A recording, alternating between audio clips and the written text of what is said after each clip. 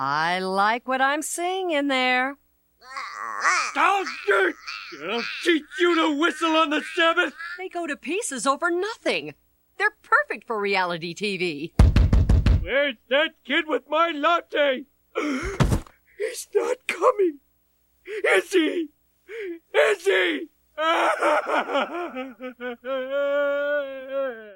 Four-finger discount, dude.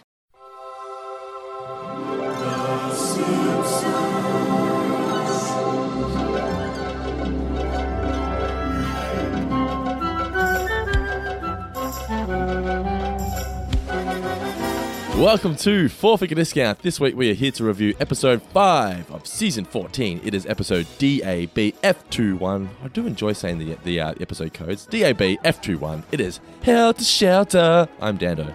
I am Guy, and I'm thoroughly taken with Dando's enthusiasm. He's always enthusiastic, listeners. I mean, he loves bringing you this podcast, but even more so than usual, it seems. He's having fun with the serial numbers. He's singing titles. Incredible. He is Dando. I am Guy. I'm also enthusiastic. I'm just not showing it so much because I'm cool like that.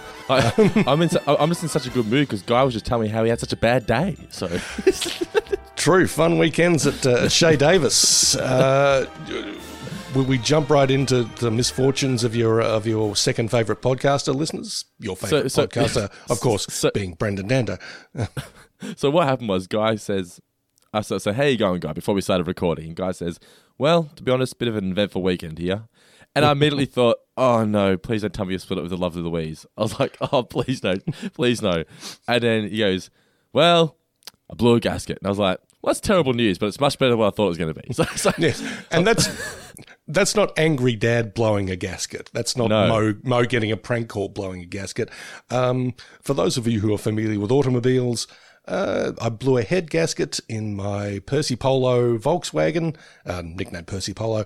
I have no idea what that means. It just sounds expensive. It is expensive. I think I may have blown a head gasket before, maybe in my first car, which was a complete piece of shit, so that was to be expected. But I've had the little Polo for coming up on 10 years now.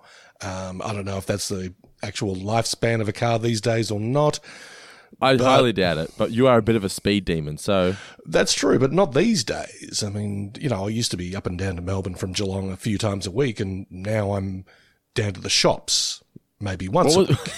What was your cruise to Melbourne song? Was it, I've been driving all night, my hands wet on the wheel? Actually, no. I would frequently drive to Melbourne with my friend and fellow film reviewer back in the day. Anthony? Anthony. Yeah, so we would often... make each other laugh with terrible jokes, often stuff that I could not say on this podcast because it would just get me and subsequently Dando banned from the internet. So it's best. I can envision you guys just listening to like podcasts of Mystery Science Theatre. A possibility. No, we kept ourselves amused. We were our own MST3K, our own satellite of love in the car. But anyway, blowing a gasket's very expensive. You're in big trouble. What's it? You said you and Lovely Louise had to come to a decision. You were deciding, what do we do? Okay, well, we were weighing up the various options because, look, it's 2021. I'm not leaving the house that much. I really just go out to get supplies and go see the Lovely Louise. Lovely Louise is not that far from me. So I was like, okay, do I, try finally to fix up that old push bike that I found on the side of the road 2 years ago and have had out at the back thinking, one of these days I'll start riding my bike again. I used to really like that. Of course, I have not done that. Option 2, buy what they call an e-bike, which is your regular bicycle with a little bit of added oomph put in. It's got like a battery, so it's not like a motor, but it can speed up your pedaling and go a little bit faster.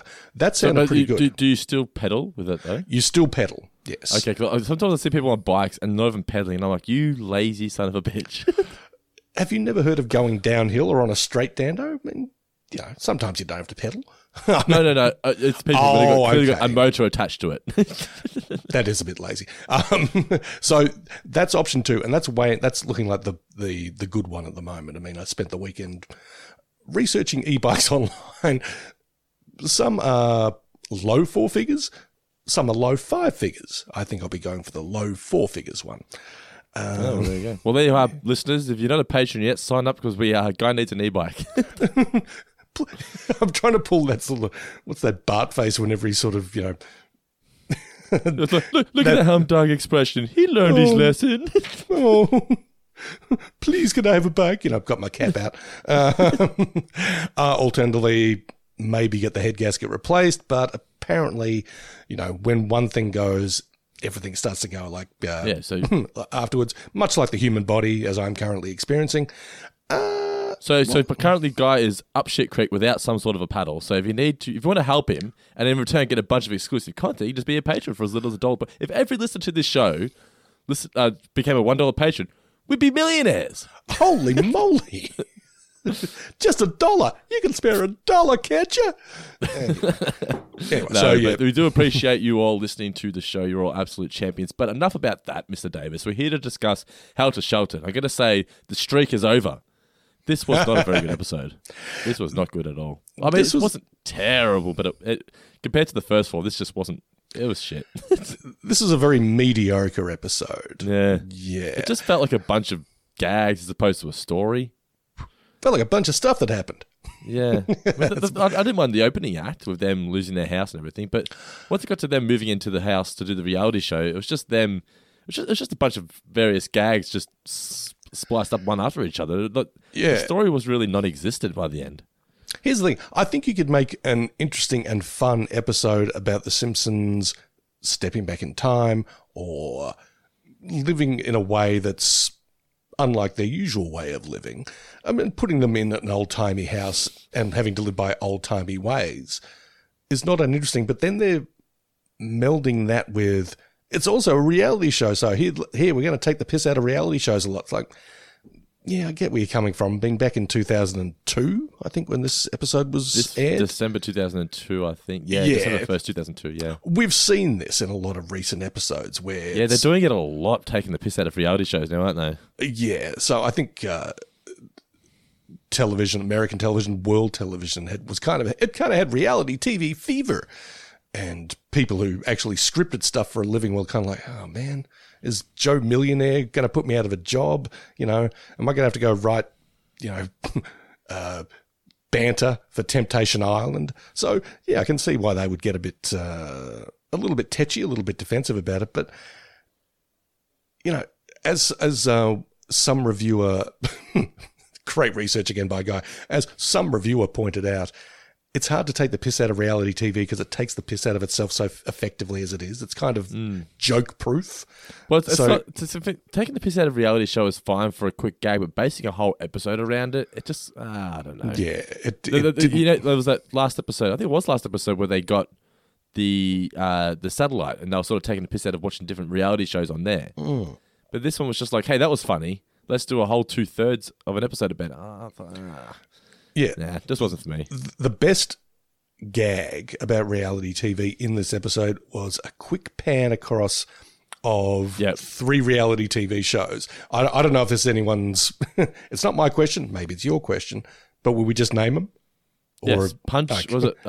Sucker Punch, where someone looks like someone's punching a grandma in the face. Must admit, would watch. Mystery Injection, which just looked terrible, and Tied to a Bear. Nice. Have that, and that's all you need. And after that, just have the reality TV producers as shallow, callow, vulgar kind of people, but trying to base a whole episode around them and their shenanigans. I mean, admittedly, it's mostly about The Simpsons. Occasionally you go back to the reality TV people, but they just weren't that interesting and certainly not that funny. A little bit of trivia here was that this was the last episode to use the traditional ink and paint technique when animating the episode. From this episode onwards, they used the technique they used in Radioactive Man from back in season 7. I always remember as a kid when I watched that episode thinking, this looks weird. It looks something different about it. That was the first time they tested the digital animation. Okay. And they also tested it with the episode Tennis and Menace, the one that you helped review with when they get the tennis court.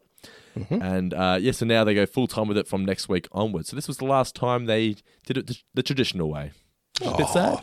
A lot of animators that have discussed who work on the show say they do miss that technique. They think even though it might not look as clean and sharp, there's just a charm to it, you know? Okay. Passing of the torch. Change of the guard. Definitely. But yes, overall, Helter Skelter, I just was not a huge fan. It kept my interest, but it just felt like a bunch of stuff, even with Squiggy coming into it. It was just, But I guess that's what sums up reality TV. I guess it's just a bunch of wacky shit that just happens. You know, when they put people into a house, it's like ratings are down. Chuck something wacky in there, like a celebrity or whatever. And I get that, but yeah, I guess 20 years onwards, the joke about reality TV is dull now. At the time, it was like, oh my God, reality shows. Who would watch that? Blah, blah, blah. But now it's like everyone watches it. Yeah, it's all people watch. But what do you think of the opening act, though, with them going to the Skybox? I must admit, I didn't mind it, and I thought the handing over of the there must be an official name for it, but I just want to say hockey stick. But the Russian guy saying, "Oh, thank you, little girl. Please have this." It's like, well, that's a neat way to get termites into the house. Yep, and it was a nice little throwback because she was good at being a goalie in Lisa on Ice. That's true. I mean, all that stuff when they first got to the again, I may be standing on someone's trivia question here, but when they got to the "gee, your hair smells terrific" arena, which I thought was pretty funny, and they thought they were going to see basketball, instead they're like, hockey, and everyone's like, no, not hockey. And it's like, hey, pal, we just reviewed Lisa on Ice. You know, you can't put this one up. You can't put this one past us. So, but the thing is, though, so the person who wrote Lisa on Ice was Mike Scully, who took over the show as producer for a while. It's now back to being Al Jean. I'm not sure whether Al Jean's a huge hockey fan, but I know Mike Scully was a huge hockey fan. So maybe that was like a tongue-in-cheek jab at Mike. Quite possibly, yeah. Who knows? But also, the thing is, though, hockey is the little brother of sports in America compared to American football. NFL is and will always be top dog. But this is basketball, I guess. Okay, what's bigger, basketball or NFL? I think basketball is the more global appeal sport of America. I think America is known for its basketball. I think basketball is the big export from the US. Yeah, absolutely. So it's probably NBA, NFL, because NFL is getting more and more popular here now. So you got NBA, NFL, and then hockey, I'd say. Baseball? Oh, baseball's, fuck. In the States, absolutely. I mean, I think in the States... that's true. Fuck, baseball's like America's sport, isn't it? It's the national pastime. I'm pretty sure in the States and American... North American, that includes Canadians. Actually, no. Canadians get away and say, hockey's number one, eh? No. But our American friends will say, so correct me if I'm wrong, I would think it would be basketball number one, gridiron/football number two, baseball number three, hockey number four. Yeah, hockey's always the least of the top sports. I would assume that's what it comes across like anyway. That's how it seems. I mean, imagine in Canada it's like hockey number one, curling number two, being polite number three. Hey, my favorite. What's your favorite moment from the episode, Mr. Davis? I've got a few here. There are modes of Homer that I tend to like, as we've discussed. I like it when he gets a bit snooty. I also like it when he sort of gets a bit like an old 50s dad, or like a stern old dad. You know, when he mistakes the chamber pot for an army helmet and says, "It's what you used to go to the bathroom." You'd like that, wouldn't you, hippie? I knew you'd like that. For some reason I thought that was very, very funny. What else? While we're talking about people being a bit grouchy, Mo referring to Homer as Mr. Figgy Pudding during that opening hockey game when they're looking down at them from the sky. Let's take Mr. Figgy Pudding down a notch, or down a peg. I don't know why I called him Mr. Figgy Pudding. But something I found quite hilarious. Arnold, get your ass up here. Getting hit. I really liked Homer falling apart when he's like, "Where's that boy with my latte? He's not coming, is he?" And one other thing that I did like, as a pretty neat visual gag, is when they were nailing up the... it's got to be another word for it than hockey stick. It just feels disrespectful to call it a hockey stick. But when you mean... I thought you meant what a different name for passing a hockey stick. No, it's actually called a hockey stick. Is that what it's called? It's just called a hockey stick. Of course it's just called a hockey stick. That feels like someone really dropped the ball with the naming there. Think of football is more fucking creative. Oh, yeah. Okay. I take it all. Baseball, all back. baseball bat. Oh God, we could really get into the weeds here about why things are named certain things. Why getting into the whole semiotics of it all. It's like, hey, we decided that thing's called a tree, and now everyone calls it a tree. What the fuck? I did like that the hockey player called it his hockey tree, though. Hey, good point. Yeah. But a bat is, you don't call it baseball stick, do you? You call it a bat. Well, it's just short. It's just short for baton. I am learning all manner of things. Is that real? I don't know. It doesn't make sense to me. Oh, wow. You were so convincing with that. I actually bought it. Well done. But anyway, nailing the hockey bat into the wall and the nails going through. And I thought it was a nice visual gag that, it's messing up Bart's treasured picture with Krusty. Better put some more nails in. Oh, my God, just adding insult to injury. So, yeah, I like it. Did you mean to call it a hockey bat just then? I did. Okay, good. Just making sure. I'm not that far gone. You could tell me a few of your favourite moments if you had some. It sounds like you didn't have any. I didn't have that many. I just like the Homer falling apart with the latte. I'm looking at my notes, and my favourite moment section is empty. So I was just trying to remember any moments that I liked, because what I usually do is when a moment that I really like comes across, I quickly write into my favourite moment section. Nothing really took my fancy in this episode. There was not a great deal to it. Going to be a quick review this time, folks. Actually, what I did like was, go enjoy your stupid Eagles concert. It's a hockey game. Whatever. Because we'll get to that moment. There's a reason why I like that. Next question. You there, eating the paste. But trivia for Helter Skelter. I'm going to kick off this week. Go right ahead. Bit of an easy one. What's the name of Cletus's daughter that gets the tooth? I don't remember her name. I just remember that she looked like Britney Spears now that they jammed that tooth into her more. What was her name? Gummy Sue. Gummy Sue. Oh, goodness me. I'm sorry. I was dazzled by the Britney Spears joke. Dazzled. A question for you, Dando. What is the name of the cologne made with ground up whale? I don't know. I didn't pay attention to that. What was it? It's called Blowhole. Blowhole. Makes sense. It does, doesn't it? My next question is, who takes the couch that Grandpa leaves behind at the front during the King of the Hill parody? That's actually another one of my favourite moments. I really enjoyed that. Who does take the couch? I must admit, I've never been a huge King of the Hill guy. Yeah, I've only seen, I reckon, maybe 5 episodes. But it was just one of those shows where it was either always on just before The Simpsons or on just after. So sometimes I'd see like the last 5 minutes or the first 5 minutes of an episode. And it seemed fine, but I always saw it as a bland show. As a kid, I always thought, this is boring. It didn't seem that funny, but I reckon if I went back and watched it now, I'd probably really like it. I think the same. I mean, I respect Mike Judge a lot, the guy who made that. And he made Office Space and Idiocracy and Beavis and Butthead, of course. Yeah, Idiocracy is one of my favourite movies ever. I love it. It's a good one, isn't it? Yeah, so I get the feeling I should maybe go back and check out King of the Hill, because I get the feeling, as someone with a little more mileage on the meter, I'd probably be like, oh, that Hank Hill, he's onto something. Well, if we get enough patrons, King of the Hill cast is coming your way. Indeed. Having said all that, I've distracted you, and I don't know the answer to the question, so you better tell me. Oh, I'll give you one clue. It's not Moe, but it's one of your favourite characters. Oh. Is it Gil? It's Kirk Van Houten. It's Kirk Van Houten. I knew. One of my favourite losers. There's Moe, Kirk, Lionel Hutz. Yeah. all my faves.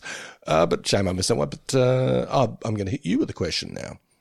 Mm-hmm. What sound does Lenny find soothing at his apartment? Oh, it's the name of the ball hitting the wall. But what's the sport called? The sport is high-a-lie. High-a-lie. It just looks like squash to me. Isn't that what it you does? Squash? I was actually going to... You have to give me the exact high-a-lie terms, though, for the ball hitting the wall. Oh, I have no idea. It's the pelota hitting the fronton. Oh, okay. There you go. Is that are they real words, or...? That's what they said on Disney Plus, man.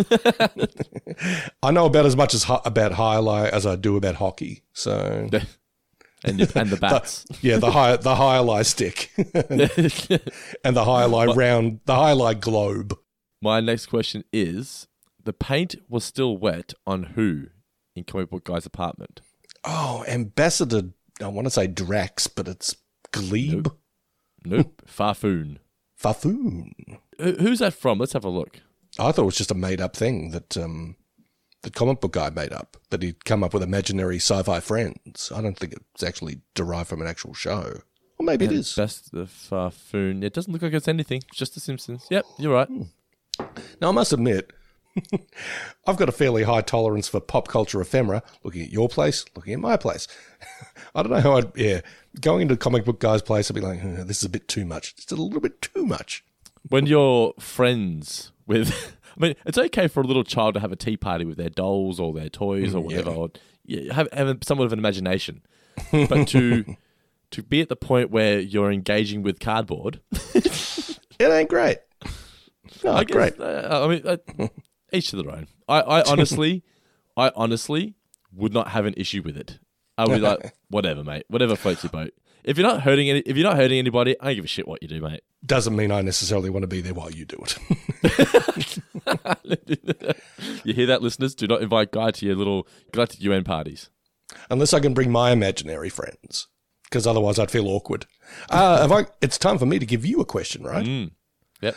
One more each. Okay, then.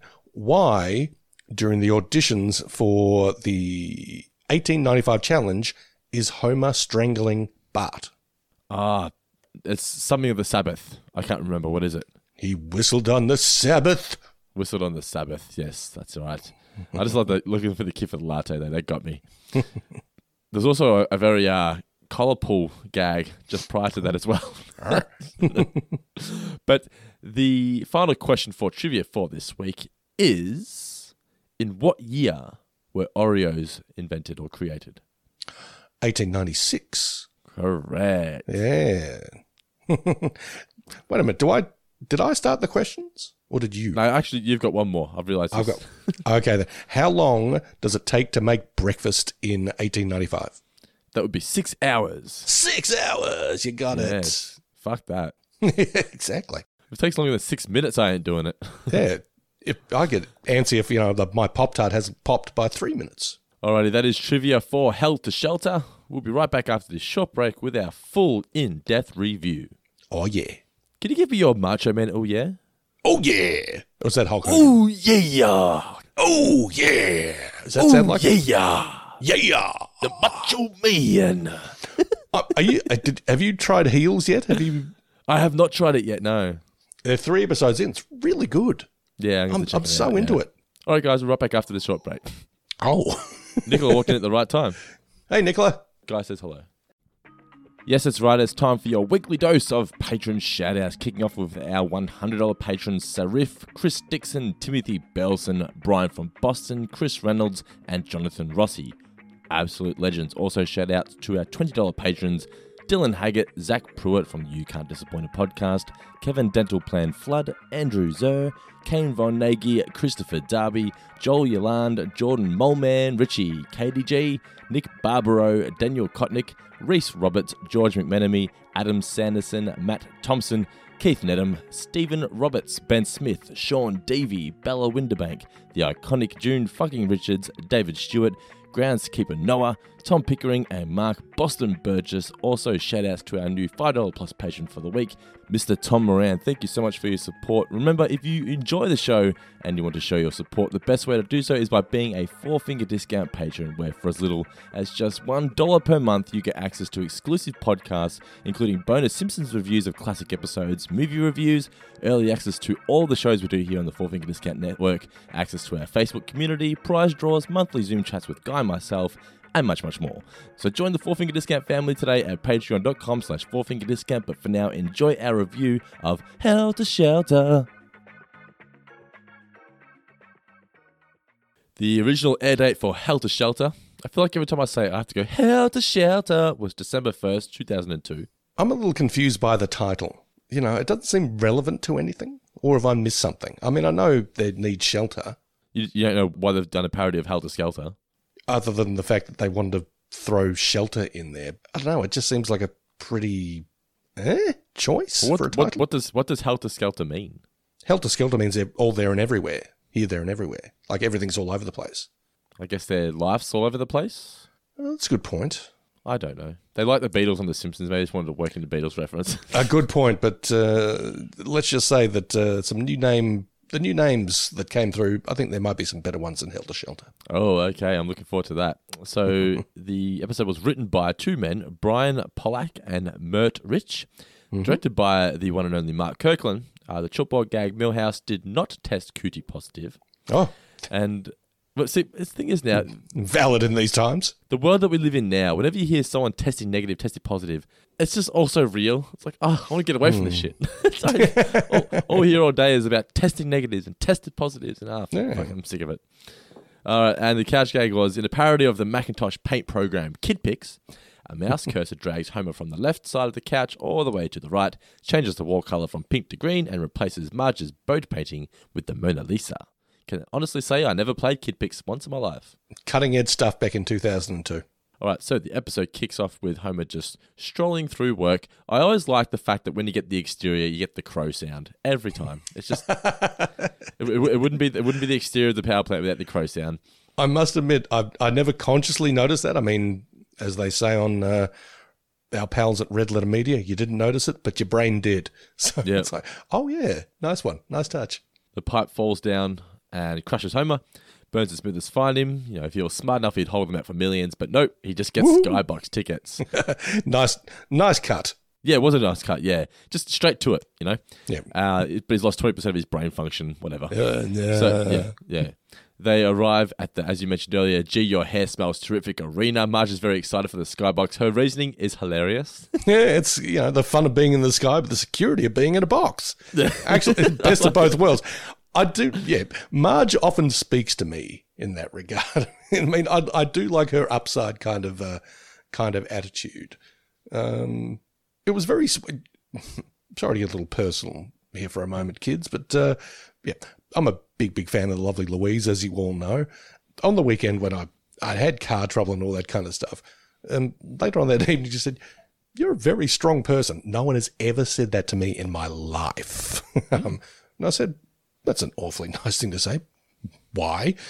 She said, "I've seen you lose jobs. I've seen you lose cars. You don't get that bunched up about it." And I'm like, well, shit happens. the Guy Davis philosophy. I'm sorry, I don't know why were we talking about that? Why did I sort of suddenly because pick up myself? you liked Marge's positivity. That's correct. Yes. Now, so that's the part of Guy that's the part of Marge that appeals to that part of Guy. Let's say. Yeah. Oh, by the way, I think I do like the "Gee, Your Hair Smells Terrific" arena gag, because I think back in the day, I think we were still calling things like, speaking for Australia, we're still calling things like the Melbourne Cricket Ground, or back in 2002, I think even then, you're maybe just starting to name stadiums after stuff like phone companies or whatever. I think the first one we had was like Colonial Stadium, which was the football one. That was a big one. Was Telstra one? It became the Telstra Dome after that. That's right, yeah. And I think a lot of people around that time were going, "I remember when you used to name arenas after sporting personalities and people of note, not after corporations. What kind of dystopia are we going into here?" That was my dad, by the way. That was an impression of my dad. Is it a Mr. Bobby Davis or Mrs. Davis? That's a combo of the two. So nowadays, when you've actually got Marvel Stadium named after Marvel comic books, it's like, "Gee, your hair smells terrific." That probably doesn't sound that outlandish. It doesn't at all. I got here my notes. 20 years on, seems normal. Welcome to the world we've made for ourselves. But everyone's excited to be in the Skybox, like I said. Bart thinks it's basketball, though it turns out it's actually hockey. Even the people walking in, apparently none of them knew that it was going to be hockey. What? Yeah. The story I wanted to mention here was that, so once I got to go in the box at the football, courtesy of work, right? Oh. Work got tickets, blah, blah, blah. So 5 or 6 of us went to the they call it the social club at the football, right? Yes. And I'm in there and I'm like, this is all good and all, cheap beer, some, little mini party pies, things like that. But no one was watching the game. Like, No. You're behind this glass and the game's going on. And I start cheering and this woman turns to me and she goes, "Can you keep it down?" I'm like, we're at the fucking football. Look, why aren't we watching the football? No one in there's like watching. Some people are like, they're so against watching the game live that they're watching it on a little TV, but the game is happening right there. Like, what the fuck? So like, I really enjoyed the escapades of the family in the skybox and how Lisa was reacting. Like, what are you doing? We came here to watch a game. Why are you getting a massage? But that's exactly how I felt when I went to the social club at the football. I was like, no one here is watching the football. Why are you even fucking here? Well, I think it's very much the clue is in the name, social club. I think it's very much a big circle jerk, if you ask me. That's a very good way of putting it. A very accurate way of putting it. But with party pies. Yes, mini party pies. I know. So Marge is excited. That's right. They find out it's actually hockey. They walk in and instantly Homer becomes snooty. Do you have any ground up whale cologne? I like the difference. You had the skybox entrance and the schnook entrance. It's how I feel when I go to the movies and I got gold class tickets. I'm like, sayonara, suckers. But except now, it's like how you feel when you've got Reading Cinemas tickets compared to people who go to Village Cinemas. Oh, okay then. Because I love Village Cinemas. It's near and dear to my heart. It's every memory from my childhood of going to the movies is at Village Cinemas. Yes. But god damn it, Village, can you please upgrade your fucking facilities? Like, Reading have left you in the dark. Seriously. In the dust. I mean, it's been a while since I've been to a cinema, in all honesty, but the last few times I've been out to Readings. And by the way, listeners, we are not in the pocket of big Readings, although we wouldn't mind being so. But yeah, I mean, I've enjoyed the facilities, the screens, the chairs, the whatnot, all the good stuff. Yes, they've done the hookers, the blackjack, the what? Hey! So Marge says that the skybox is like Moby's house on MTV Cribs. That's a show that, does it still exist, Cribs? I used to love Cribs when I was younger.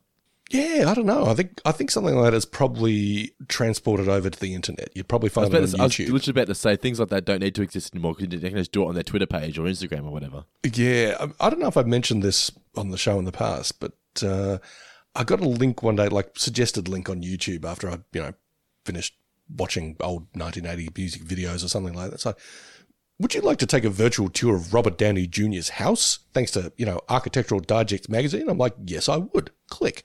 And you get this little 10-minute video about, hi, I'm Robert Downey Jr. and welcome to the house that the mansion that I bought with my Iron Man money. He's got a farm and stuff there, like animals and all that. Yeah. I imagine he's got a few places. This might have been like a holiday house or something. Oh, okay, yeah. And I've liked RDJ for longer than I care to admit. Since the 80s, I thought, this guy's got something. He'll go far. And he took a few detours, ended up in some kid's bedroom, but turned out all right in the end. But I was looking at this going, I don't know if you've got that good taste in interior design, Robert Downey Jr. This is kind of crap. And I watched a few, it wasn't terrible, but at the same time I was like, you could do better. I feel like he's the kind of person who would just pay someone to do it though, right? Quite possibly. And he throws a little bit of his own personality. It's like, hey, here's some art done by a friend of mine. It's like, your friend should not give up their day job. Your friend is not an artist. This is the same thing. Remember when we were talking about Strummer Vacation and I was talking about Lenny Kravitz's Brazilian Getaway? Same people doing the same thing. Like, hey, I'm Lenny Kravitz. Why am I putting on the Lenny Kravitz voice? It doesn't sound like Lenny Kravitz. It sounds more like the late Prince. Hey, I'm Lenny Kravitz. Actually, no, that does sound a bit like Lenny Kravitz. Hey, I'm Lenny Kravitz and welcome to my Brazilian Getaway. And sorry, folks, I don't even know where we're going with this. You've gone from fucking Robert Downey Jr.'s house to Lenny Kravitz impersonations. What was the point of this? Let's bring it all the way back to Cribs. That's right. I'm like, in my head, I'm thinking, how did we get here? I'm sorry. A brief tangent. I'm reminded of a three-way chat that I had with a couple of friends of mine. One's from Turkey, one's from America, and here I am in Australia. We've got 3 different time zones. And my Turkish friend was going off on this incredible long story. He was dominating maybe 95% of the conversation. The other 2 of us were like, occasionally. We're wondering, where the hell is this going? And he's a master storyteller because by the end of it, he tied it all up so neatly with a very nice little bow. I'm like, what a dude. What a lord. Nice work. I, on the other hand, am doing it badly. Let's return you to Helter Shelter, already in progress. So I'll ask the question once again. Cribs. Do you have any memories of Cribs? No. I never watched that shit. Bart requests having a portrait drawn of him punching Larry Holmes, and Larry Holmes is conveniently there, ready to be punched. The actual Larry Holmes. Yeah, who actually voiced the character. Yeah, he actually voiced himself. Homer then looks down on everybody. Look at these people watching hockey without sushi. See, I feel like even in 2002, sushi was still seen as not as common as what it is now. Everyone eats sushi now. It's like 20 different sushi places in every supermarket, or every shopping plaza. Back in 2002, though, I feel like there was maybe one or two here and there. It wasn't a everyday kind of food.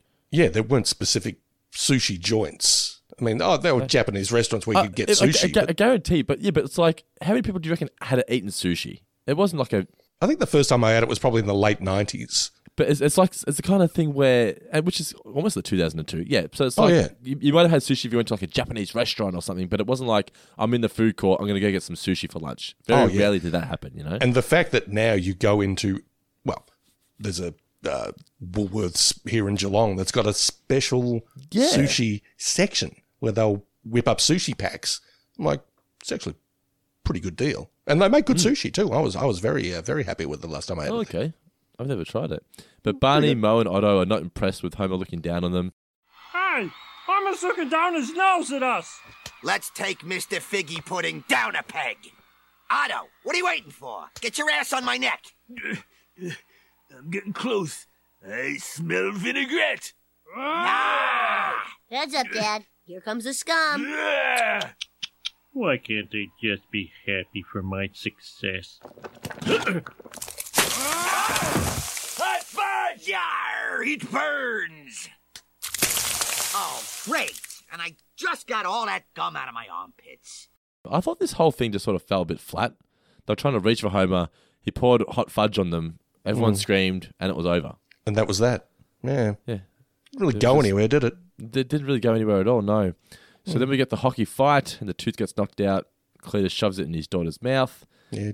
Gummy Sue, was it? Gummy Sue, that's right, yeah. The whole Britney Spears thing didn't really work. I know this is a very 2002 episode, because in 2002 it was fun to poke fun at Britney Spears, much like it was fun to poke fun at Donald Trump last year. You know, everyone was poking fun at Britney Spears in 2002 because she was starting to go a little bit off the rails. You know, she was getting married in Las Vegas, and she was... Was that in 2002? Oh, yeah. Okay. Wouldn't have been far off it, I don't reckon. I remember her. She was at the peak of her career in mid 2001, I reckon. I'm trying to remember when the South Park episode about her was. Let's have a look. Britney Spears, South Park. Because, there's been this whole retrospective thing as of late of like, wow, we were pretty mean to Britney in the early 2000s. Not cool, guys. Well, that came out in 2008, so maybe okay. Maybe it was a bit later. Yeah. I don't know. But anyway, I just remember it being she was like the punchline for a lot of late night comics and things like that. I don't think this was so much them having a go at Britney Spears. It's like, well, who's the hot girl du jour? When this whole reappraisal of Britney Spears happened, it was about a couple of months ago, which makes it ancient history by 2021 terms. Everyone was like, yeah, we did treat Britney Spears a bit badly. That wasn't cool of us. Yeah, let's do better in the future, guys. And all these other starlets of the era sort of, I won't say started coming out of the woodwork, but Paris Hilton came out and said, yeah, people treated me really badly too. And a lot of people, we're not relitigating Paris Hilton. She always sucked. No. Britney Spears actually came out with some good pop tunes. Paris Hilton is just garbage. Fuck off. Poor Paris. This wasn't me saying this. This was other people. I was just agreeing. I didn't say it. I just agreed with it. Yeah. Good stuff. That's the Guy Davis way. But where were we up to? Lisa's had enough. She wants everyone to come watch the game. They're not interested. But I noticed Bart was getting his hair trimmed by the old school barber. That did Lisa's hair. And getting a straight razor shave too. Yeah. I think the episode where Bart's trying to get some money as well. And it might even be like, I'm pretty sure he's trying to get some money for a comic book, and he goes to work in the barber, and the guy pays him in hair. He's like, "You're paying me in hair? Are you insane?" He's like, It's really that's creepy. Right. I'd forgotten about that. That one's good. But so that guy was there being the barber in the skybox. But Lisa says she's going to go down with the real fans, knee deep in beer and blood. It gets that way, doesn't it? Apparently so. I've never been to a hockey game, but I think just any sporting game, if you're with the go to the outer. Yeah. with the real fans. So, yeah, this is where Homer says, go watch your stupid Eagles concert, which I really enjoyed. Lisa then helps Kozlov get his shot. There's an opening at 5 o'clock, I think she says, or something like that. The 5 hole, apparently. The 5 hole, yep. I was going to look that up. I imagine that sounds like a legit hockey term. Oh, you'd think it would be, yeah. I'm always curious about technical terms in certain things. I mean, yeah, you've mentioned football, all the numbers before, yeah. Yeah, not quite curious enough to do any proper research on it and actually look it up, but I always like hearing it. I remember, have you ever watched Hannibal, the TV show Hannibal? No, I haven't. Yeah, very good show. Very gruesome, but very, very good. And they've got the main character is at the shooting range inside, and for some reason they start talking about, oh, you've got so-and-so stance. I thought you'd be a Weaver guy.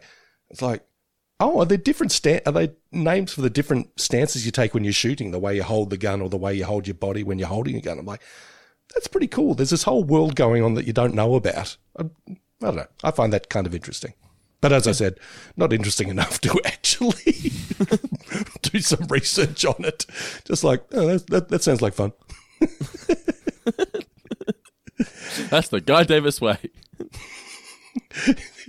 Learning a lot about you this episode, I find. It's the Guy Davis version of the Max Power way. There's the right way, the wrong way, and the Guy Davis way. Isn't that the wrong way? Yeah, but faster. It's one of the best lines ever, seriously. It's really good. But faster. But, yeah, so he gives Lisa his hockey tree. She's already... Oh, so here... The family like, all right, Lisa, it's time to go. The game's not over. They've already told the people in the skybox the score of the game. But I'm like, why would you leave a skybox early? Good point. Yeah, I mean, you're getting massages and straight razor shaves and sushi. Stick around. You can get me out of there with a crowbar. I think it's just so they can slot in the joke about the score being told already. Yeah. Even that though, it's not even like followed up with a joke. It's just Lisa goes, yeah, isotopes, and then the scene ends. I was like, that's not funny. No, not really. It's moving right along. So Homer then nails the stick onto the wall. Lisa getting a stick doesn't hurt you in any way. It's obviously on the other side of the wall. We see the picture getting smashed, a couple of extra ones. This, though, was just a way of getting termites into the Simpsons household, which we see overnight. They destroy it. Marge wakes up, sees the hole through the back of the cupboard, sees Flanders there. Well, cock-a-diddly-doo. What a Margelicious way to start my Flanderific day.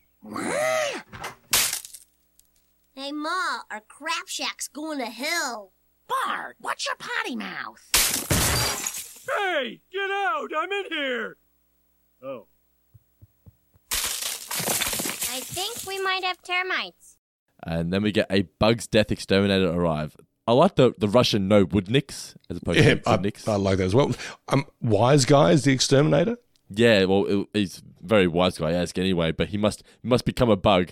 I loved Homer's justification. I just go by how funny the sign is.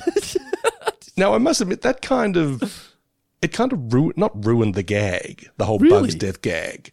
Just showing, hey, it's a Bug's Death, like a Bug's Life. It's even got the same logo. That's pretty funny. Have a little bit of a scene, and then Homer goes, I just go by how funny the sign is. Go back to that. It's like, we got it the first time, or... It would have been funny if it just cut to him in the house and then showed the sign. Yeah, have it as a neat throwaway gag at the start, or have it as a punchline at the end. Yeah. You can't have both, or you can have both, but you'll leave people like me disappointed and angry. Furious, livid, ropeable. Angry dad. Send me to one of those trademark fits. So he puts the tent over the house. The bullies think it's a circus. They're going to sneak in. They pass out, obviously. He drags them out. Then he mentions that he had to use the good poison with James Coburn's face on the bottle. Can't go inside for 6 whole months. So we get the King of the Hill parody. Which, as we said at the start, I feel like King of the Hill is one of those shows where everyone goes, I like the theme music. I have nothing against King of the Hill, but I've just never watched it. Yeah. Everyone who watches this, I feel, would know that's the King of the Hill song. But no one's actually watched the show. I say no one's actually watched the show. No, apologize. A lot of people probably haven't watched the show. Maybe it's just me. I don't know. Listeners out there, how many of you have actually watched a lot of King of the Hill? And let us know, is it worth going back and revisiting? How would you feel about the idea of Dando and I watching it for the first time and then doing a podcast about it? Yeah, actually seeing people, hearing people give their real thoughts on King of the Hill in real time. Holy moly, the magic of the internet. What? Insane. Also, I was very happy they gave a shout out to James Coburn, I'd say one of my favourite actors, but an actor who always really livened shit up when he appeared in things like The Great Escape, and I think he was in The Magnificent Seven. But just a cool looking dude, apparently trained in martial arts with Bruce Lee. Just a cool gentleman. Should he be compared to Poison? He should not. I don't know why they put James Coburn's face on a Poison, why they made a gag out of it. Makes no sense. You know, I remember James Coburn from my first introduction to him was him appearing on The Muppet Show, and he creeped me out to no end. He just seemed like a very angry man. Angry young man. And by angry young man, I mean angry old man. I don't know. He always struck me as a bit like a wolf in human form. He was like a big bad wolf. When I say angry, I mean he just seemed very dry and just like, don't fuck with me. But yeah, my nan used to have that tape, and it was just like I had maybe 20 episodes of The Muppets on that she taped off Channel 10 before she used to go work at Grosby. And I used to watch it religiously when I stayed at her house. And I just remember the James Coburn one, I'd either turn it off because I'm like, all right, that's time to go to sleep because that one scared me, or I'd fast forward that episode. I didn't like watching that episode. can't sleep. James Coburn will eat me. Exactly right. With his big teeth. Yeah, man. Anyway, it's funny how a person reminds you of things like that. It is indeed. Sitting at Nan's place on their couch, eating some cheese on toast at 11 at night, as I did. Oh, that's a lovely memory. Being scared of James Coburn. Until James Coburn came in and fucked it all up. So they go to get a hotel. They arrive at Yaldi Off-Ramp Inn, and unfortunately all the brand producer convention people have booked out all the rooms, so Lisa suggests they go to a youth hotel, which Bart doesn't want to do either. Now, there was a mention on the wiki page about the youth hotel. Let's get it up just for the listeners who want us to. Let's get it up. Here, Bart says, I do not want another lecture from a German backpacker about how we don't appreciate the national park system, but in the episode The Heartbreak Kid, which is from episode 17 of season 16, called The Heartbreak Kid, the family actually converted their house into a youth hostel in order to pay for Bart's weight loss camp bills. There you go, if you care. Anyway, so they don't do the youth hostel either, and then Homer says, let's go see Lenny. They arrive at Lenny's house. It's a really la-di-da apartment, but unfortunately, what does he share a wall with, Mr. Davis? Oh, he shares a wall with a high-lie court, but I did like that. Lenny, I wanted the black one. You like that? That's funny. I wrote that was lame. I thought it was lame. I don't know. I think we're seeing so many who is Lenny and who is Carl jokes these days that, I don't know. I didn't mind it for some reason. I like that Lenny equals black, Carl equals white on his hand. That's fine. But just going, that's Lenny. I wanted the black one. I'm like, this again. Yeah, I guess. But yeah, so they decide they don't want to stay at the court because it's too noisy. So they go to Comic Book Guy's house, but he's chairing a meeting with the Galactic UN, so they back away slowly out of that place as well. We're now at Moe's, and they're trying to figure out what to do. Maggie is drunk, and she's a very angry drunk. She's drunk on the fumes. Moe says they can eat the loser of the cockfight, but Homer doesn't want to do that. And this is where Barney suggests the reality show, what's it called? 1895 Experience or something? 1895 Challenge. Challenge, that's right, yes. A bit of a riff on an actual show called The 1900 House. No shit, so this actually existed? Yeah, this was an English show where a family had to go back and live in ye olde 1900 times. This was apparently hugely popular. I mean, there were a lot of spin-offs in the UK, but also a lot of variations done in actually something this show got right. Was saying, I saw the concept in Denmark and I tweaked a few things. Old Mitch Hartwell was actually on the ball. Then there was an Australian version called Outback House. I think there was an American version called Frontier House. Please tell me the finale was called The Final Frontier House. I think we've got our new show. I think we should let's take that to Netflix or Stan or someone. Say, what do you think about Final Frontier House? Get out of my office. But if you look up 1900 House on our friend Wikipedia, you'll see that there are variations on that. Okay, there you go. I did like the jokes at reality TV expense in regards to just TV executives in general. They do a good job where it was like, we need to be more creative. Quick, get your TVs out and start flicking. It's funny. those shitty little portable TVs that they were looking at with the aerials sticking out. Yeah. That was more sort of old-timey than anything in the 1895 challenge to me. It's like, oh yeah, remember those little like transistor TVs that never really took off, but everyone thought, wow, wave of the future. Now you're watching it on your phone, of course. But remember aerials? But I'll tell you what, I mean, you have that whole reality TV sort of environment with Mitch Hartwell, the guy who's creating the 1895 challenge. But as you mentioned earlier, we've got the posters of Sucker Punch and Mystery Injection and Tied to a Bear. But they also threw a bit of shade on my man Mike O'Malley, which I will not stand for. Mike O'Malley is I think he started off as an actor, but he's moved a bit behind the scenes, and he's currently an executive producer on my new favourite show, which I've mentioned previously on Four Finger Discount, Heels. Is he really? Okay, so I knew him as a kid as Jimmy Hughes in Yes Dear. Right, yeah. That's the thing. Yes Dear used to be on a lot on Fox 8 when I was growing up. You used to always see ads for Yes Dear during The Simpsons, I remember. No, I will not have any disrespect thrown Mike O'Malley's way. He's appearing on Heels. He's also an executive producer. It's a very good show. Dando, start watching it. Listeners, start watching it if you're into wrestling. Alrighty. I know, me being like the wrestling fan, it's weird that you're the one telling me to watch it. I know, right? but at the same time, you're asking me to like do Macho Man Randy Savage. I'm like, who? What? You don't know Macho Man? I've heard of Macho Man Randy Savage. What? You don't know Macho Man? Google Macho Man Randy Savage right now. You know who Macho Man is. I said I know of him. Was he the one who was in Spider-Man? Was he Bonesaw? Yes. Bonesaw is ready. Yeah. Very intense human being, that man. He'd better show up in that new Spider-Man multiverse movie. No, he passed away about 10 years ago, if not more. Oh. Rest in peace, Macho Man Randy Savage. I apologize. No disrespect intended. They could CGI him. They could Grand Moff Tarkin him. Oh, God, you do a better job than Rogue One. Yeah, definitely. That wasn't too bad. But anyway, enough, we're off track. So Mike O'Malley deserves more credit than what The Simpsons gave him, as Guy Davis said. But they arrive at the studio for the auditions for the show.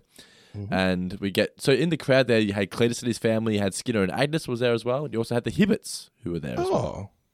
Well, this family looks pretty interesting. But isn't the dad Bill Cosby? You see, I gotta get back on the TV, 'cause with the Osbournes and the softcore porns and the dogs pooping and nobody scooping and the I mean, at the time it was funny, but now it's just like, it's kind of awkward now. And it is. But it is by no means their fault at all. You know? Oh, God, no. It's just, but it's like, hilarious.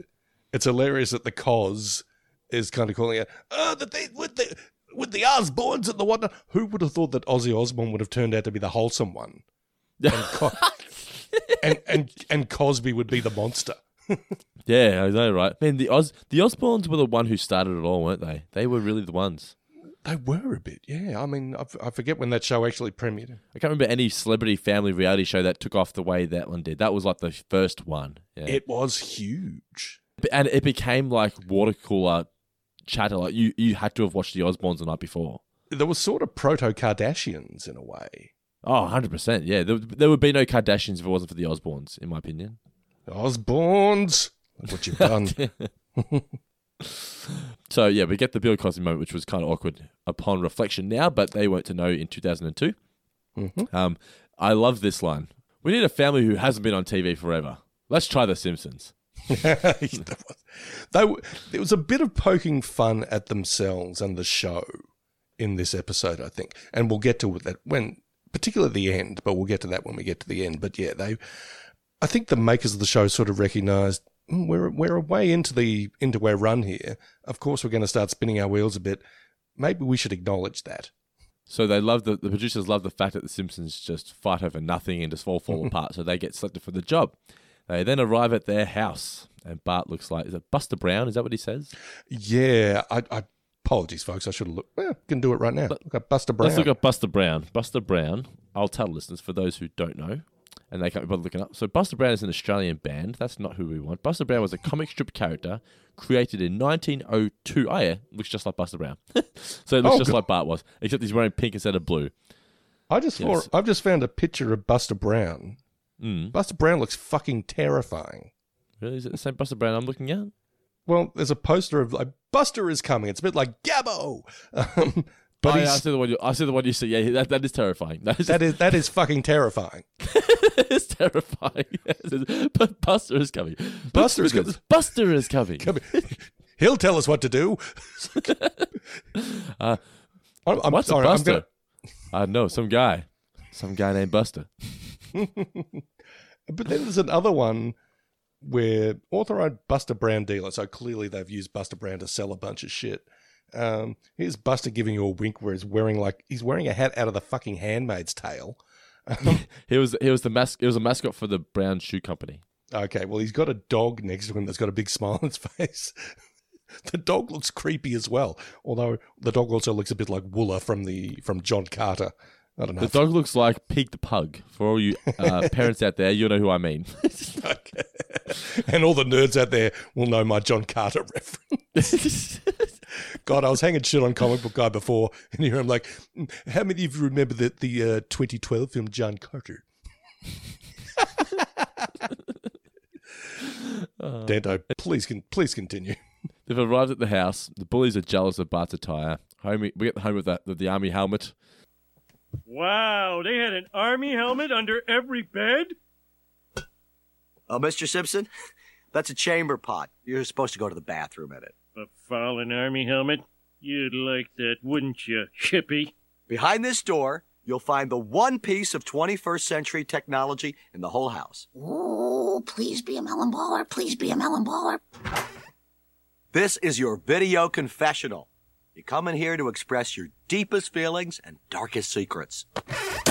My hair isn't really blue. I need that tape. So basically this next part here is just them hating the house. So it takes 6 hours to make breakfast. The patriarch is in full effect. I mean, the women have been working in the kitchen for fuck knows how long. Yeah, that's true, yeah. Homer's had trouble. He shaved his face, but he's bleeding everywhere. Yeah. They have to drive what are those cars called that run on the coal? Just old school car. Yeah, I guess. Yeah. Coal machine. But anyway, so yeah, they get to the Quickie Mart and so this next joke was just so stupid to me. So they weren't allowed to buy anything new. Mm-hmm. Apu wouldn't let her buy tampons. And then she says, yes, they were. She slams the book in his face and says, 23 skidoo, and then runs off without taking any tampons. I was like, what? Yeah. And also 23 skidoo is more like a saying from the 1920s. Yeah, I don't know. It was bizarre. Also, take your tampons, Marge. You'd be, after all that, yeah. Oh, this next part, Marge and Homer attempt to take off all of her Victorian undergarments to get laid. It takes forever. Oh, by the way, I did like... have we mentioned Urkelos? Which are... Oh, yes, that was at the Quickie Mart, yeah. Which are delicious but forbidden. Yep.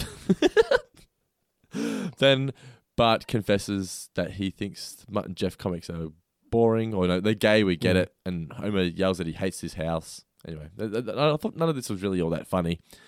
The family are all really miserable, and the old people at the old folks' home, they love watching this. They can't wait to see which one's going to die first. But then Homer says, you know what? We're on TV, and people on TV, they don't give up. Let's just stick this out, and we'll be right. Then we get basically a montage of them all enjoying themselves. So Marge is trying on the corset, but her feet are really, really puffed out. Bart sends the prank telegram to Mose, which is funny. That was good. And Homer is eating all of the peaches. I also liked a little earlier line, and that was like, all of you stink so much. I'm like, I think that's probably what I would hate about going back to an era like this. You know, it's time for your weekly bath. It's like, everyone would just stink. Yeah, they really would. And the water, because you'd be like, I want to go first. I don't want to be like 4 people deep water. Yeah. The family, they're all happy now. They're all content. You know, Homer's now carving a pacifier for Maggie, so she's happy. Lisa says she's going to marry an executive that works with her father or something? Yeah, what was it? Hiram beats his missus or something? Hiram beat wife, whatever, who's betrothed to Martha Take a Punch. I did like that, what Lisa said, though, about with all this hard work, I'm too busy to worry about the world. It's a very accurate statement. I mean, there's, a school of thought that there's a lot of neurosis in the world because we've got time to think about it. Yep. Whereas back in the day, it's just like, man, I've just got to do enough stuff to actually put food in my mouth and a roof over my head. I don't have time to worry about existential dilemmas or anything like that. As silly as this may sound, one of the reasons why I love doing this podcast is for a couple of hours a week, I forget there's a pandemic happening. Oh. I'm able to just enjoy talking about my favourite show with one of my favourite people and just enjoy life for an hour and a half. You're talking about the Friends podcast, right? Of course I am. And hopefully by us doing this podcast, it gives people out there listening the chance to escape the world for an hour and a half as well a week. Dando, you might say that we're spreading our own version of COVID-19, except it's good vibes. So the old people now watching are bored because no one wants to watch people being nice to each other and having fun and enjoying themselves. We want anarchy. So what's one way that the executives decide they're going to win some viewers back? They get the idea from another show to bring in a person from the 70s who still has their phone connected, and it turns out to be Squiggy. I watched this and went, I swear we mentioned Squiggy like last week or the week before. I think we might have, yeah. Because Homer walked in, oh no, it's on our Patreon exclusive Deep Space Homer review, and Homer goes, hello. That's right. And you were like, is that a bit Lenny? Is it a bit Squiggy? And it's definitely Squiggy. Hello. Yes. Hello. When I saw him appear, I went, I'm going to go, because I've never actually watched Laverne and Shirley. I'm going to watch like this Squiggy guy, what all the fuss was about. And it was like the top 30 moments or top 30 entrances by Squiggy. And everything was just like, hello. Yeah. And I recommend going on YouTube, right, and watching this YouTube video. It goes for about an hour and a half. I'm sorry, about a minute and a half. Oh, God, an hour and a half of hello. I'm sorry, I'm asleep. I'm very tired. So it goes for about a minute and a half, and it's Dave Lander. I think his name was David Lander. David L. Lander. And it's a really awkward little video of the interviewer trying to get him to do the line, and he just obviously doesn't want to do the line. Oh, say the line, Bart. Oh no! And he was just like, "Okay, I'll set you up and you say it." And the guy like doesn't get it, so he keeps saying it. And the guy starts saying it back to him. He goes, "No, you say the hello." And he goes, "No, I want you to say it." And he goes, I've outgrown the joke. I don't really want to say it anymore." And he goes, well, that was like one of my things here. I wanted you to say the line. I'm like, this couldn't be any more awkward. This man does not want to say the line. Leave the man alone. But it's worth watching. It's literally called trying to force David Lander to say hello. Hello. But yeah, so I watched like these 30 best entrances. Just hello. I don't know why that was funny. Why was that so funny? No, just a. Sometimes the way people say things is funny. You know? Okay. There's no real explanation to it. Also, our standards were lower in the 70s, I guess. Hello, Squiggy. Why is the guy from Laverne and Shirley living in our house? 'Cause nobody's watching you clowns. If you was to ask me, you're all too calm and happy. The essence of drama is conflict. That's why they gave me this taser. All right, this still isn't working. Fixing this show is going to take some original thinking. Everybody, pull out your TVs and start flipping around. I think I've got an idea. Turn to channel 24. This is where we find out that the idea was obviously to pick up the house, because that could actually happen, and just move it with a helicopter. And throughout this entire time, everyone's sleeping. We go, hello, Laverne. Which was a little creepy. Homer is now off to the blacksmith to have his tooth pulled. Oh, it falls in the water. Lisa, explain. It's a good one. Yeah. So they've established that they've moved the house into the middle of the river or whatever. Marge, throw me the old-timey rope in an old-timey way. I love that they're still sticking to it. Still sticking by the rules. They then he gets back in and they have an argument via the camera with the producer of the show. He goes, I wouldn't ever sign that contract unless it had a red sticker that said sign here. And I have signed so many things just because the little red sticker tells me so. It's like exactly right. Someone give me a contract for insurance or whatever. It's not going to lead me astray. They're trying to help me out by saying sign here. Yeah, exactly. I don't have to read all this stuff. I just know where to sign. The house all falls apart. They've lost everything. So Squiggy's apparently dead. Certainly seems that way. She picks him up. She throws him away. You never see him again. She's devastated that Homer's strop. Is it strop? Is that what his ruined? A strop, yeah. The leather band or leather strap that you sharpen your straight razor on. The producers won't help, though, even though they're right in front of them. They tell him to burn everything and leave nothing behind. Homer remembers the time that he put his shirt on backwards. That was the last time he cried like this. They go to eat some bugs. They come across savages. Turns out they're not savages. They're contestants from an old show that were left behind because they didn't pass the final test or something. Indeed. One's a paralegal from Cleveland. One's a nutritionist from Santa Fe. And some guy really gets into kangaroo testicles. They then raid the set to take what's theirs back. I got here, Marge and Lisa killed the producer. They just push him off a cliff. That's it. Oh, that's right. Yeah. Did they seem a little kind of about that, or? Yeah, they did. Yeah, they're a bit concerned. Now the people who work on the show now know what it's like to be tormented, but they've learnt nothing. Homer then is about to destroy the helicopter, and they say, "No, don't do that. That's their only way back." I didn't get this. And then they had Homer say, "Oh man, that Lenny sure had a crazy apartment." What the hell does that have to do with anything? I don't know. And honestly, I could have done with the whole neck crack sound effect. Yeah. As someone whose neck is increasingly cracking when he turns his head too fast, I'm like, I don't need to be reminded of that. It was gnarly, yeah. The family are now back at home watching scripted television, and we get a parody of Law and Order, but this time it's Elevator Inspector's Unit. Oh, which I'd totally watch. Oh yeah, I'd watch anything Law and Order, mate. I don't know if is it started here, the one that bring back Stabler, Law and Order Organised Crime? I obtained it illegally. I don't think you're taking too much money out of Dick Wolf's pocket. I don't think so, no. I think old Dick Wolf's doing okay. So then we get them decide. So this whole ending was really shit. So they're bored with the show, so they find a new way to entertain themselves. Lisa suggests, let's read a book. Marge says, yeah, then we can maybe form a club. And then they say, if we have a club, we can serve drinks. And then Bart just says, hey, Homer, do you want to go drink from a hose? And then they watch him drink from a hose. I'm like, what the hell happened in the last minute of this episode? Yeah, I don't know how we got from A to D by skipping C. I don't know how we ended up outside with Homer looking into a hose and sticking in his ear and all that. If I was inclined to think about this any deeper, I'd be like, is The Simpsons commenting on how easy it is to sort of rely on formula and cheap gags? Is it, making a comment about itself in its 14th season? And I'm like, I don't know, man, just get to the credits. Maybe, yeah. Did we get a Gracie this one at least? I don't believe so, no. I mean, I tried sticking around to the end. I don't know. On Disney Plus, the way I was watching it this time around... So I know what you're going to say. You've got to click on the little box on the right-hand side, otherwise it skips to the next one. Well, it was doing that, and I was trying to click on the box that would let me keep watching, but for some reason it would then just click to the next episode. Oh, weird. So I didn't find out if there was anything interesting over the Gracie, but I'm going to hazard a guess and say no. Oh, you reckon they would have had Squiggy? Oh, maybe. I really want to find out now. Oh, damn it. God damn it. The 1 week.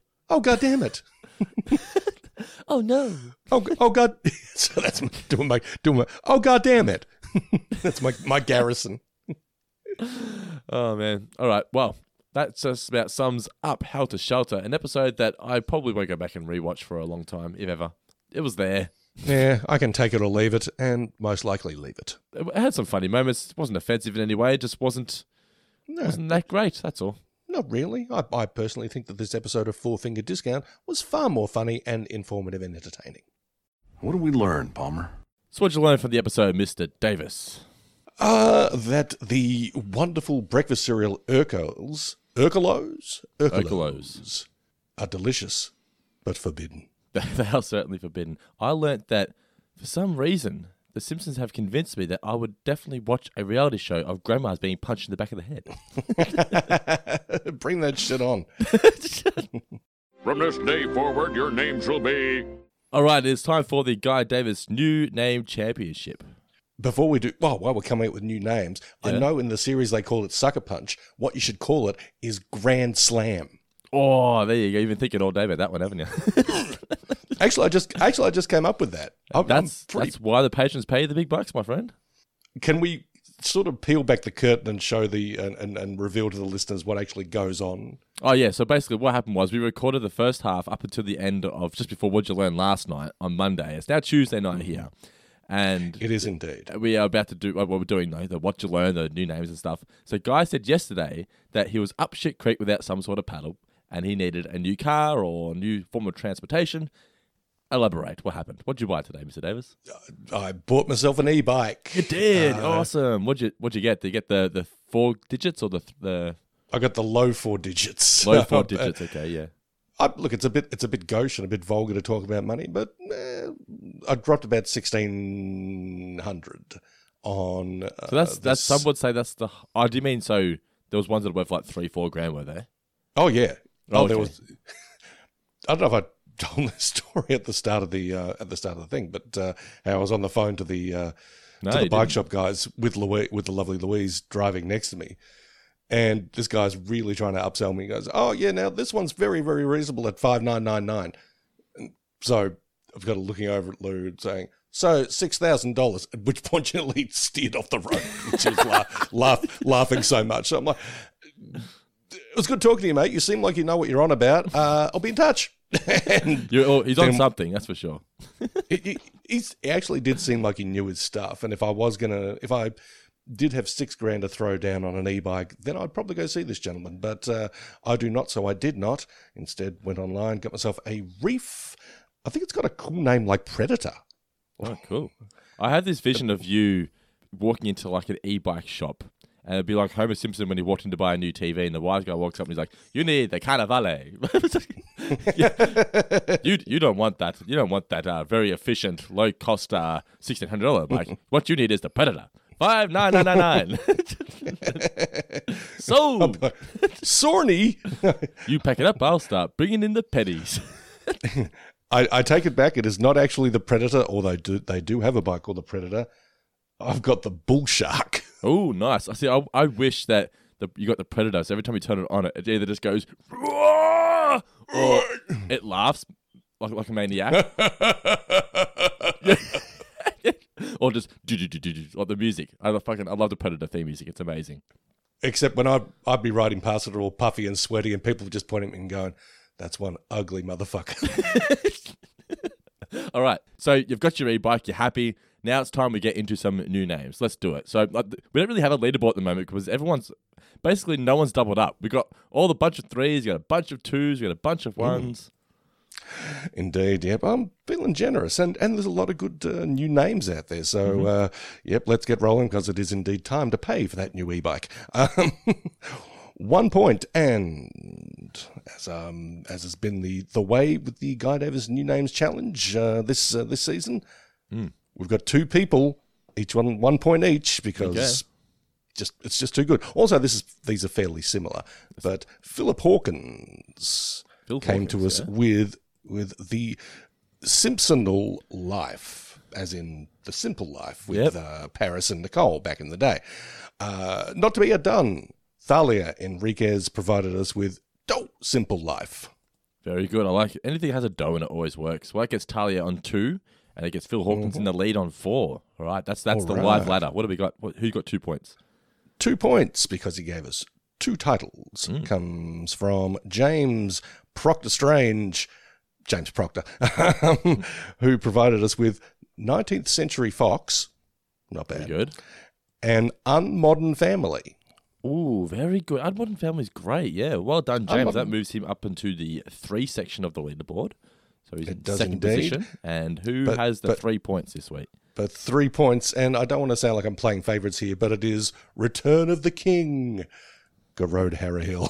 Oh, Garode Harrahill has returned. Has Garode got any points this season so far? Let me have a look. I don't think he has. So Garode, out of the gates with 3 points, what's he got for us? Is Garode just like swaggered in like he's coming back to the pub like, yeah, that's right, Garode's back. And he's throwing around. What did I miss, guys? he's throwing around new titles like it ain't no thing, including this one, which I figured worthy of 3 points. Steampunked. Ooh, yeah, not bad. Yeah, because it's got the reality thing, it's got the historical thing, it's got the playing gags on them kind of thing. It all works. Punked was one of the first reality shows that I really enjoyed. With Ashton Kutcher. Yeah. Just I loved it when the celebrities. You always watched it hoping that celebrities were going to be like dicks. Like, see, I told you they're a bad person. Or fuck that person. And wow. Or, and forgive my use of sort of maybe outmoded slang here, but someone would cry like a little bitch. That was always fun. Sometimes I remember they got a wrestler, Triple H. They did it to him once. and he's a big dude. And they had this guy just all up in his grill because they made it out like Triple H had slammed the door into this woman's face on her wedding day and broken her nose, right? Oh. And her husband was all up in her face, or the photographer who was an actor, obviously, going, what do you think you're doing, mate? Oh, I think just because you're big, you can just slam doors into people's faces and get in all this guy's face. And I'm thinking, I fear for this man's life. But I was so nervous watching it. But this Triple H wrestler, he just kept his cool. He's like, you know what? Yeah, I didn't mean it, mate. And then he just goes, at one point, he goes, you're really starting to piss me off, buddy. And Ashton Kutcher's like, go, get in there. He's about to kill him. It's go time.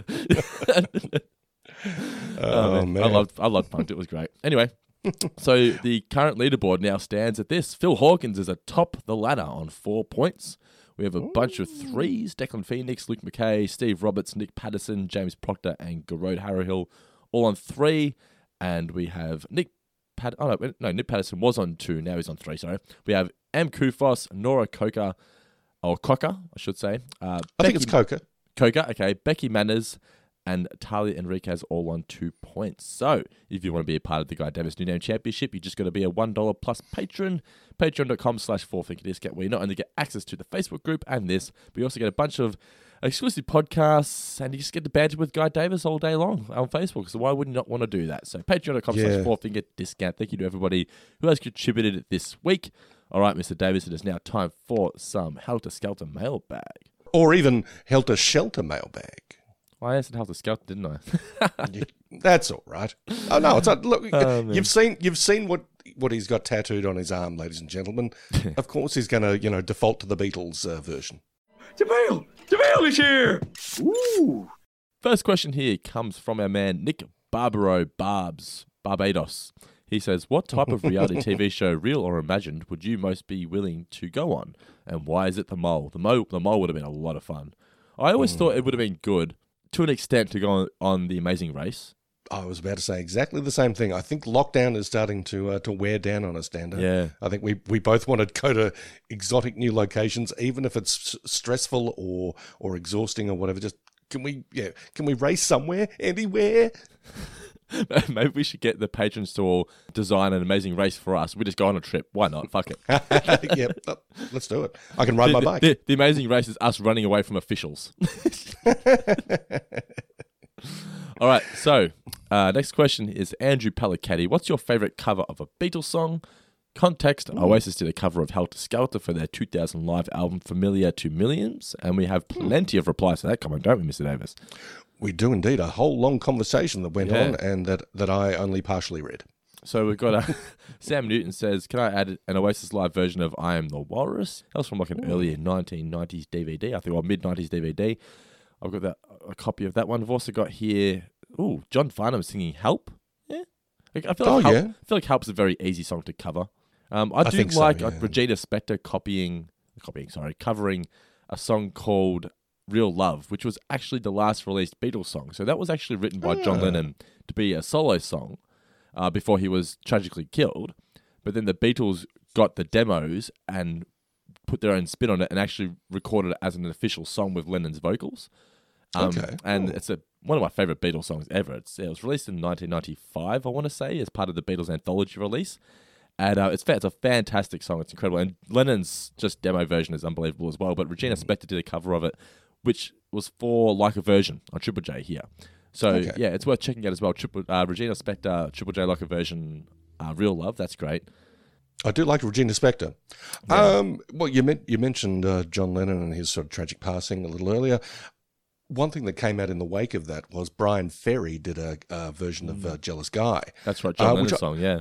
Yeah, and I mean, I was young at the time when John Lennon was killed. I think it was probably about 10. And, it was just becoming, of course, I knew who the Beatles were, but I didn't really know much of their music. I just knew the hits. And to hear this version, which I thought was just, and I was a Roxy Music and Brian Ferry fan at 10. I don't know how that happened, but I think it was because my mum had a crush on Brian Ferry. She used to cut pictures out of him out of the newspaper and put them on the laundry wall. Good on you, Margaret Mary. The laundry wall. Yep, it was like walking into an issue of Playgirl. So I like Brian Ferry, but his version of Jealous Guy I thought was just beautiful, really sad, really moving, but also I think did justice to the original song. So I like that a lot. One other that I really dig, and it's kind of an unofficial cover, it's more an influence than anything else, but the Chemical Brothers song Setting Sun is very heavily influenced by Tomorrow Never Knows, which is one of my favourite Beatles songs. So yeah, I really dig that. I really love Joe Cocker's cover of With a Little Help from My Friends. That is very good indeed. Yeah, I mean...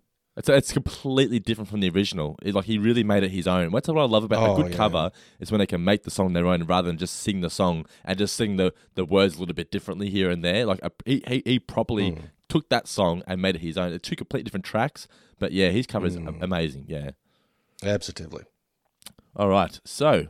couple more questions here and we'll wrap up. So Henrik Vinterland says, if you had to live in a pre-1800s house, which century would you choose?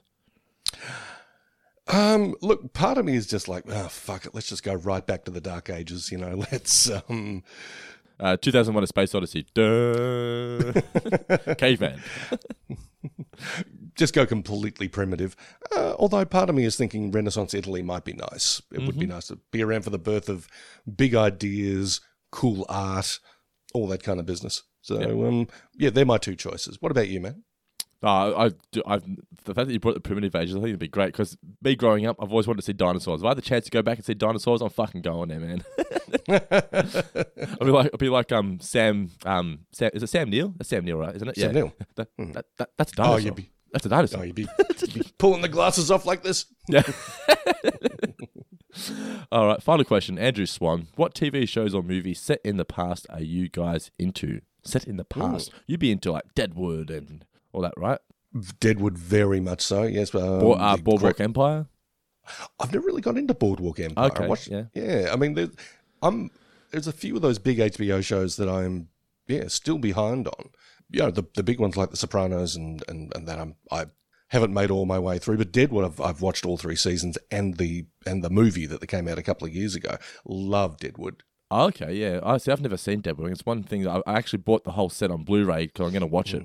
Like I'm just going to sit there and just put your headphones in if you don't want Elliot and Holly to pick up on a whole new vocabulary. Oh, okay. Well, we are 4 seasons into the X-Files at the moment, so we've still got a fair way to go on that before we start Deadwood. But nice. I want to say I do like this movie, and it's set a long time ago in a galaxy far, far away. That's the thing. You keep forgetting that Star Wars is like, oh, wait a minute, this is ancient history. Yeah. It's not in the future at all. Yeah. Anything else? Any other movies or TV shows set in the past you can think of? Oh, not quite as far back in the past as Deadwood, but Mad Men. Mad Men's pretty good. Yeah. What about Chaplin, the movie? That was set in the past, wasn't it? Was that set when he was a kid? Certainly, I think in the turn of the century, and then when he came to Hollywood as the 1920s. So, yeah, been a long time since I've seen Chaplin, but I do remember that the aforementioned RDJ, very, very good in it. Game of Thrones. I've never actually watched Game of Thrones, but I can only assume that's set in the past, right? It looks medieval, but yeah. it also has dragons in it, which, I hate to break it to you, aren't real. So it's very much a Star Wars thing. One final one that's actually just come to my mind, and I've never watched it from start to finish. Tell me, is this worth the hype that it got in the 90s? Braveheart. You know what? I only ever really saw Braveheart once. Okay. And I like Mel Gibson fine. I mean, well, I like him on screen. I don't know how would be like to hang with. And I remember thinking, this is quite a good movie. It's a bit violent, but it's epic and it's robust and all that kind of stuff. And I've never had a desire to watch it again. Yeah, fair enough. Yeah, it's a long movie. It is, but it's well made, and if you're into a big sort of brawny, old-time epic, yeah, you could do far worse, absolutely. All right, guys, so that is our review of Helter Shelter. Next week we are going to be reviewing... You said we'd be taking a break. It's our birthday week. Oh, yes, so do you want to take a break? We better take a break, better we? We'll see how we're going. Well, we can't record on... We can record Wednesday. Would that give you enough chance? Oh, yeah, probably. Well, it gives you the... Because your birthday is on the Monday, right? Happy birthday, by the way. I've got your present ready to go. Happy birthday to you. I've got one for you. But it's my birthday as well on Sunday. Oh, wait. No, your birthday's Sunday. My birthday's Saturday. Yeah. That is correct. Yeah. Yeah, exciting times at the Four Finger Discount Homesteads. Just celebration. Celebrate good times. Come on. Well, if we don't have a new episode next week, listeners, we will chuck up something bonus for you guys. There'll be something going up for you guys. Have no fear. Do not worry at all. But next week, if we do decide to just do another review of Season 14, it will be the episode The Great Louse Detective, which, Mr. Davis, is a Sideshow Bob episode. Ooh, nice. Yeah, nice. So something to look forward to for sure, because I do love my Sideshow Bob. All right, guys, thank you so much again for tuning into the show. We do appreciate your support. Thanks again to all the patrons for your ongoing support. Absolute champions. Remember, if you want to join the Four Finger Discount family, you can do so for as little as $1 per month at patreon.com/fourfingerdiscount. Please continue to rate and review us on Apple Podcasts if you have the ability to do so. We do appreciate everyone who's done that as well. Follow us on Twitter at FourFingerPod, at FourFingerDiscount on Instagram. But for now, Mr. Davis, any final words for those incredible, beautiful, stunning, handsome, gorgeous listeners out there? Goodbye. Shh.